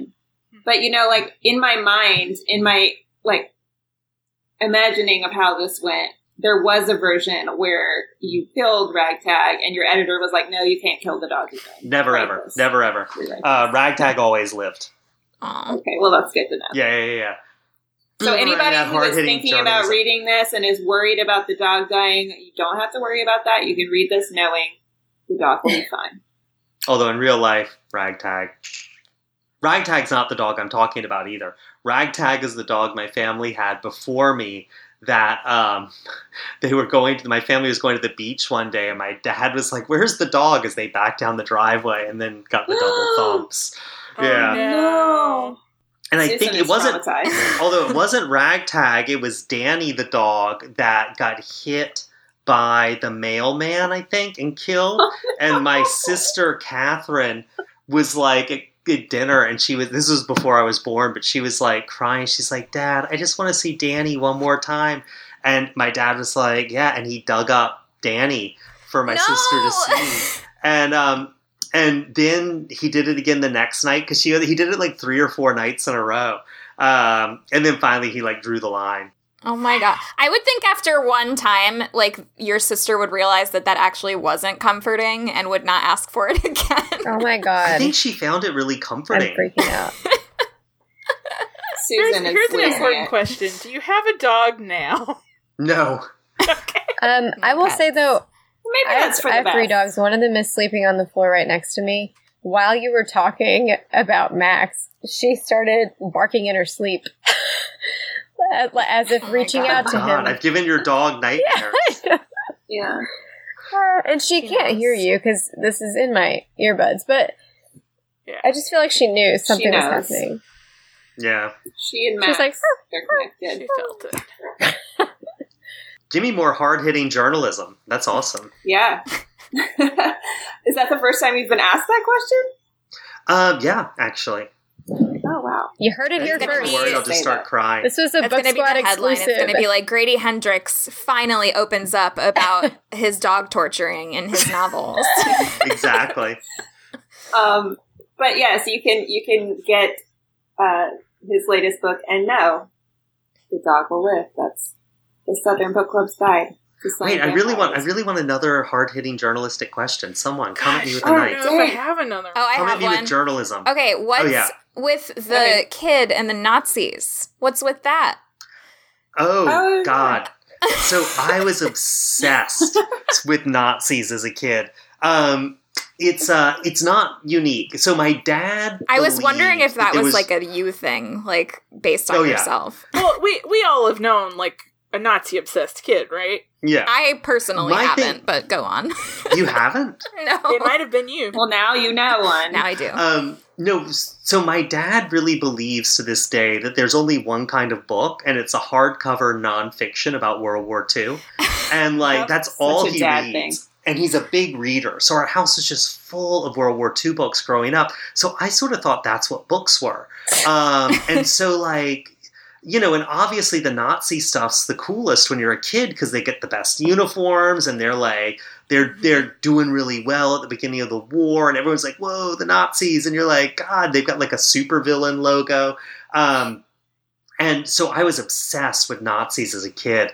And not just Nazis, all of World War II, but specifically Nazis. And obviously you grow out of it once you develop things like empathy and, you know. But I was reading this book by this horror novelist who sort of got forgotten, but Valancourt's bringing them back into print, called Ken Greenhall. And he wrote this book called Hellhound in 77 or 8. And in the book, there's a 13-year-old kid who's obsessed with Nazis. And his mom is like talking to her husband, and she's like, you know, we have an 11-year-old. We have an 11-year-old son who thinks he's a Nazi. And her husband's like, honey, every 11-year-old boy wants to be a Nazi. And I was like, I felt like I was home. I was like, oh my God, this is other people. Oh my God. That's so funny. Also, I think when you're a kid, I think what you gravitate towards strength.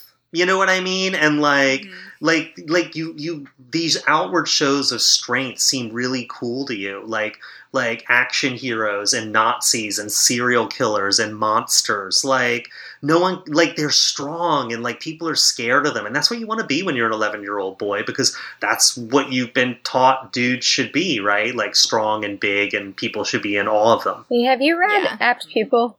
Yeah. Just thought of that's another one. Yeah. I was just going to ask, did you talk about Hellhound in Paperbacks from Hell? Yes, absolutely. It sounds really familiar. I'm like, I think. Yeah, I tend to circle around the same crap over and over again. Dead dogs, Nazis, Ken Greenhall. I mean, I was going to say at some point while we had you here in captive, I love Paperbacks from Hell and like that sort of nonfiction, like a look at horror that I don't think horror often gets, like that special attention. Oh, thanks. And I just really enjoyed it. That's not a question. That's just a compliment. That wasn't hard-hitting journalism, Mary. Make it hard-hitting. No, but I gotta say, one thing that was really nice with that book was being able to bring a lot of these authors back into circulation. Like, Valancourt did the hard work for a lot of this. They've got a paperback from imprint, and they're reprinting a lot of them. But, you know, I've watched some of the artists in the book, the value of their paintings go up, of their cover art. And some of these authors, like, coming back into print, you know, Joan Sampson, who wrote The Auctioneer, I mean, she died shortly after writing it.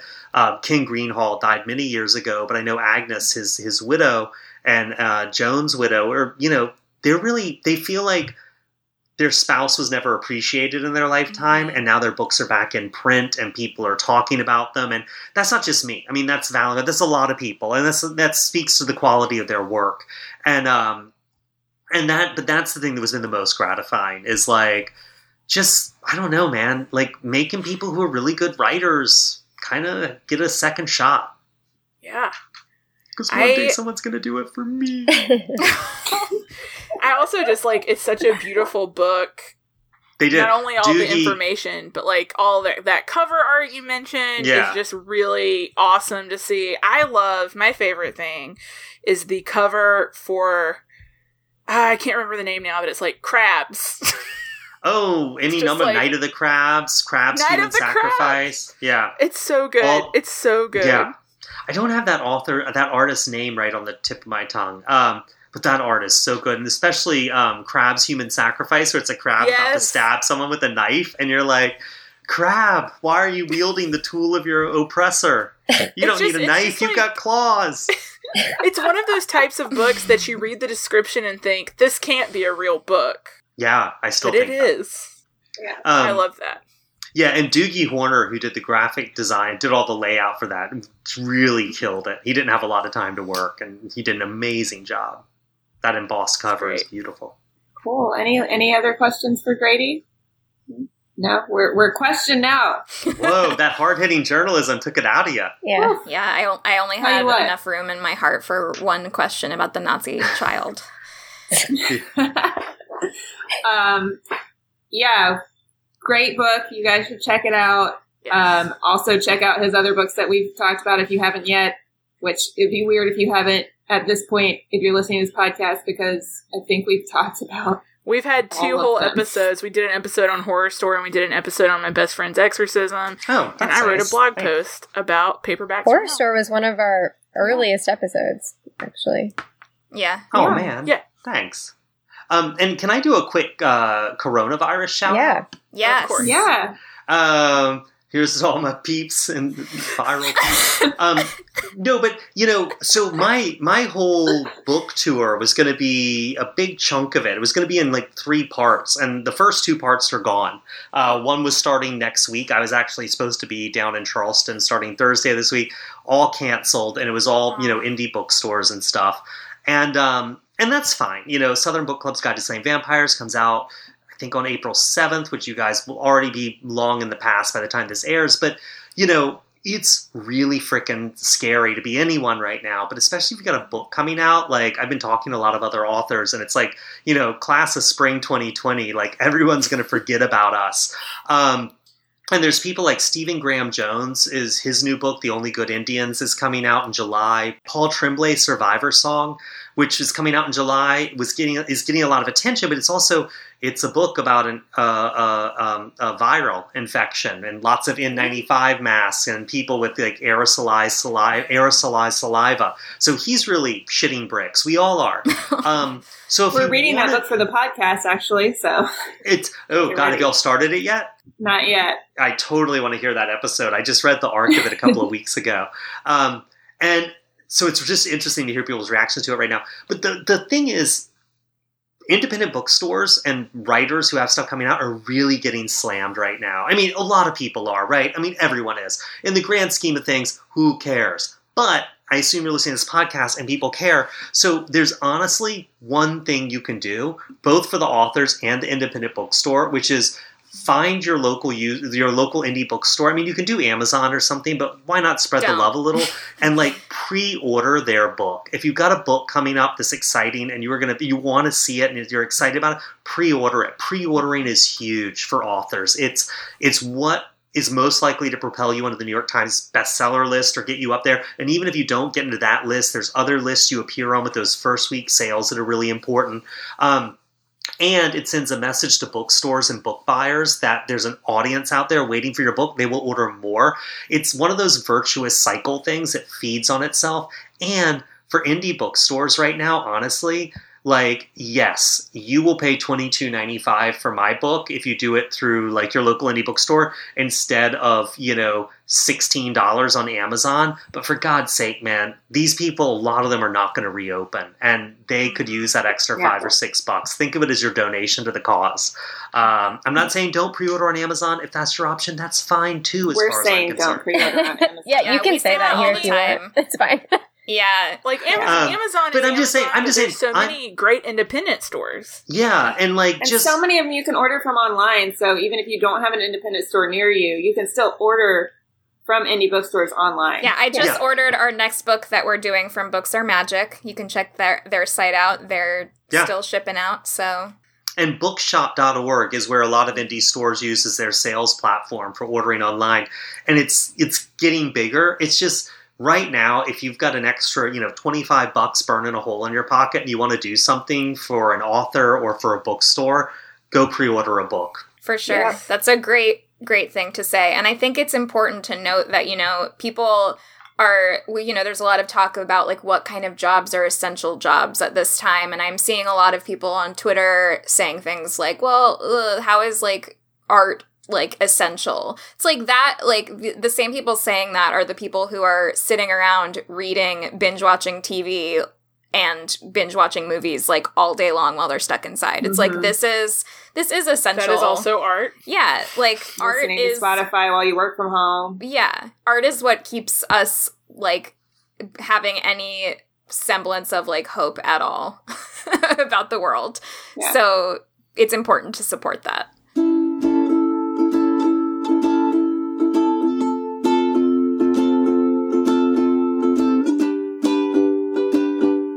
Ellis sent us epic listener feedback. Yes. About 12 things. Oh my God. If somebody wants to read that. Ellis. I'll read it. Thank you. Hi, squad. Ellis here with another multiple book listener feedback. I always let them pile up. Maybe now that we're all stuck in quarantine with nothing to do, I will be more timely. That's okay, Ellis. Before I get into the books, I want to say thank you for doing another Book Squad Games episode. All of my bugging you paid off. The new song and just the whole episode made me laugh a ton, especially Todd being forced to say pussy 100 times. Also, congratulations, Todd and Mary. Yay! Thank you. Not on that, but on your engagement. No, not on Todd saying pussy. I congratulate us for getting Todd to say pussy. Yeah, I'm proud of us. I also congratulate us on that. But Oh, well, there's a Grady shout out in this next paragraph. So All right, elevation. Oh. This book had its moments, but a lot of it felt very okay boomer, as Emily said. I am reading along with Grady Hendrix's Great Stephen King Reread blog currently. I'm a latecomer to the Stephen King game, so they're all a first read for me, and I finished The Shining right before picking up this book. The Shining is so raw, scary, and violent. Elevation comes off really dry in comparison. Clearly, Stephen King is at a very different part of his life, and he had different goals in writing these books, but I prefer the carnage of his early work to the feel-good vibes of Elevation. 3 out of 5 stars. Grady, did you read Elevation? I didn't. it's fine. think you can skip it. You're It sounds probably like I should have read your blog before I asked you if you read At Pupil, because that's probably why you had read it. So, my bad. We'll talk about that another time. All right. We have always lived in the castle. All caps, I love this book, oh my god. I cannot believe I never read any Shirley Jackson until now. The book created such a rich world. I connected so deeply with the characters and found the plot really engaging. Hill House is the next in my reading stack. I immediately loaned Castle to my coworker and made her read it, and she loved it too. I also really enjoyed the discussion you all had on the pod about women pioneers of genre fiction. I live for sci-fi and horror and only recently have started to seek out female authors in these genres. Every time I discover a new female author whose voice is compelling like this, it's really exciting. 5 out of 5 stars. Woo! That's And exciting to finally, me. The Need. I have mixed feelings about this book. The setup was intriguing and the way the chapters wove the two Molly stories together, playing with time, kept me turning the page. However, I found the end disappointing. There was so much tension set up, with Molly being scared of both Malls and her own potential for violence, that when everything just kind of works out fine in the end, it seemed like a waste. A thriller novel should have an exciting conclusion, and this book just kind of fizzled out. 3 out of 5 stars. Hope you are all well and staying inside. Cheers, Ellis. Thanks, Ellis. thanks, Ellis. Thanks, Alice. My personal challenge to you, Ellis, if you are listening, is to read our next book with us. Yes. On time. Gideon the Ninth. I was just going to say, what kind of messed up dystopian world do we live in where, like, someone who sounds like a healthy, functioning, totally balanced adult like Ellis can get to this point in their life and never have read Shirley Jackson. Like, isn't that forced to people in high school or something? I'm not blaming Ellis. just the I'm blaming lottery. the system. I'm blaming the system. No, I it's had true. never read Shirley Jackson. Me neither. I had not even read The Lottery until we You read hadn't read The Lottery. We've Always Lived in the Castle. I read What The Lottery kind of world in is high this? school, but nothing else. It's a bad one. It's a bad She- world. Bad world. She is literally one of the most important writers of the 20th century. That's crazy town. I agree. I think it's partially that she's a woman, but it's also partially that horror is not valued in the education system unless it's like really like old, like either Frankenstein. Dracula or Which Frankenstein. is sci-fi. Yeah. Because I can't imagine any 15-year-old not loving We've Always Lived in the Castle. Yeah. Mm-hmm. Like, it's such a perfect... I mean, it's a great book in general, but, like, 15, you discover that book, and that's the kind of thing you'll just, like, latch onto forever. Yeah, and there's so much then great poison stuff that everybody. we didn't get to read, and so much stuff that would have, like, created readers out of teenagers, and instead we were reading, like, Thomas Hardy. It's like, no one wants to read that. Sorry, Thomas Hardy, I but agree. except I'm not sorry. I like some Thomas Hardy. Boo. In the 9th grade, we literally read 5 Thomas Hardy books. Okay, and that's too much. I That's too hated many. every single one of them. I hated them all. That sounds like your teacher had a thing for Thomas She Hardy. certainly did. We read Jude the Obscure, Tess of the Dubervilles, Ooh. Mayor of Casterbridge, Far from the Madding Crowd. I think that was I think we read 4. But anyway. That's a lot. There's so many authors that aren't Thomas Hardy that you should also have read. Yeah, you just- Thomas Hardy There's hates at least women. Put three. Shirley Jackson in there.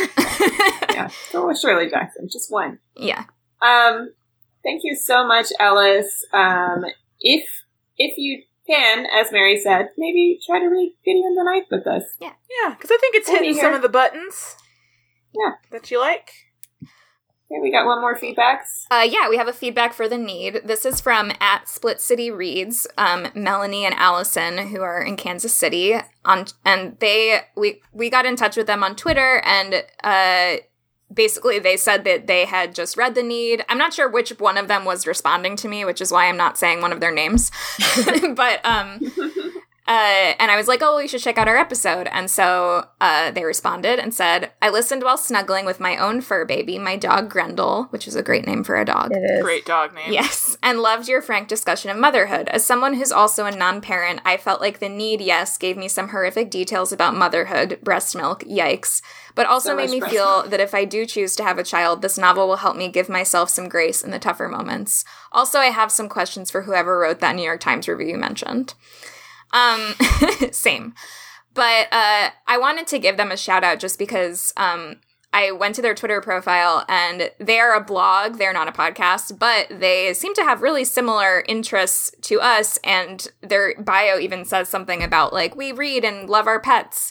And they have, like... That's what we do! Yeah, they're great, and they sent us some pictures of their adorable pets with books, and so their website is splitcityreads.com, and definitely check them out. Speaking of blogs, we have a blog. It's not a lot. Yeah.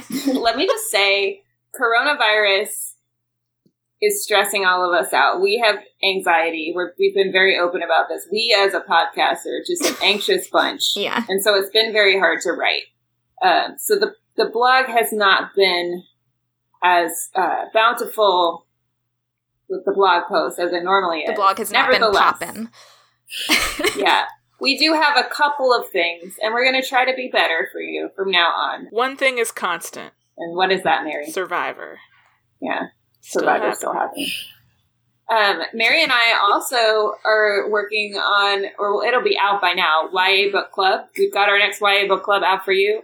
We're doing I Hope You Get This Message by Farah Naz Rishi, which is, it's very strange reading this book right now because it's about these aliens message Earth and let them know they only have 7 days left to live, and it's kind of like about how everyone is dealing with that, which feels, it's just like, I feel like I relate to this book in a lot of ways I wasn't expecting to when we first picked it out.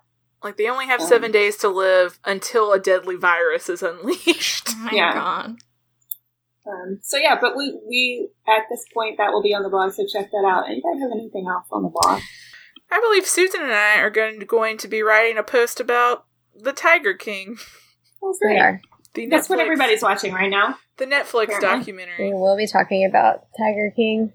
Yay. Is it the Fire Fest of the Big Cat World? Maybe. What a specific... Wow, that is a big claim. Look, Susan and I very specifically are on our documentary bullshit. Yeah. Yes, it's true. Yeah. Often together. And so we're the whole Firefest team's coming back together for this one. Well, shoot, Kelly, I feel like we got to write something together. Maybe we got to write about the visit. Oh, yeah. Revisiting the visit. Revisiting the visit, yes. We I would really like like that. the visit, okay. All right. And then eventually Okay, we're going to do it. shows that have been postponed will pick back up again, and then we'll have more to write about, and everything will hopefully be normal again one day. Maybe I'll write about that new Bachelor spinoff if I get bored enough. I'll write about it with you. Okay, Mary, let's do it. Todd We're going to wants do it. Watch it. Happening right now. Cool. Happening right Not now. going to do it. You're seeing it come past. I in front of your very 1000% ears. refuse to watch that. It looks so bad. I can't do it. I will not do Yeah. it. Okay, so what is next on the podcast, Mary? Go. Next on the podcast, on the illustrious date of 420. Hitler's birthday. Speaking of Nazis. I prefer its other important meaning. We will be talking about Gideon the Ninth by Tasman Moore, and we will have special guest Leah Rachel Von Essen of While Reading and Walking. Yay! Here to You may talk remember with us. Leah from our... Which episode was she on? Freshwater. One that I wasn't on. episode. Yes. Yeah. Yes. But she's I great. am really excited to read this book. It's just kind of been sitting on my shelf for a long time, and I've heard so many people say nice things about it, and it seems up my alley. Give me irreverent lesbian necromancers. Oh yeah. Mary, by the way, I was looking at this while you're reading, but I think it's Tamsin. Tamsin. I listened how to pronounce her name, and so it's only right that I mess up the part I knew how to pronounce. So, well, we will definitely have this right when the episode comes out. Yeah. And then I'm practicing. On our next Othersode after that, we will be watching and talking about Devs, the new series on Hulu from Alex Garland of Annihilation, Ex Machina, etc. We love him. Do not drink every time Mary talks about Annihilation on that episode. Yeah, it's troubling to imagine. Just letting you know ahead of time. Or let's how drunk you every would time be it happens. if you did that. It'd be a different game. But yeah, watch the show. For It's me. it's on right now. It's coming out once a week, and I think it'll be finishing in a couple weeks, so like a few weeks before our episode comes out. So yeah, watch it, and then we'll talk about it. Join us for that. I'm enjoying it more than Dracula. I will say that. That's good. No. I'm enjoying it. That's I'm promising. It's got very Ex Machina vibes. Good. I did enjoy talking about Dracula, though. Yeah, I love to talk about things that I didn't like watching or reading. The episodes about things that we hate always end up being much longer It's true. than things that we like. If you loved Dracula and think that we were all wrong, you can email us at thesquad@booksquadgoals.com. You can email us about anything we've ever talked about also. So please email us. You can send us feedback also on social media. We're on Facebook, Twitter, and Instagram at BookSquadGoals. You can check out our website at booksquadgoals.com, where we have some blog posts, not as many as usual. And yeah, thank you for listening. We hope everyone is staying safe and indoors. Please don't go outside unless you have to. Please. Please. Please. And if you have hard-hitting questions, journalistic questions for Grady, I'm sure he'd be happy to answer them for you, wouldn't you? Oh, yeah. GradyHendrix.com. That is where you can find all the ways to get in touch with me and hit me hard with your journalism stick. That's right. Yeah. He's And ready. don't forget to pick up the Southern Book Club's Guide to Slaying Vampires. Highly recommended by all of us. Yes. Out now. Yay! Thank you so much for coming. Thanks for having me.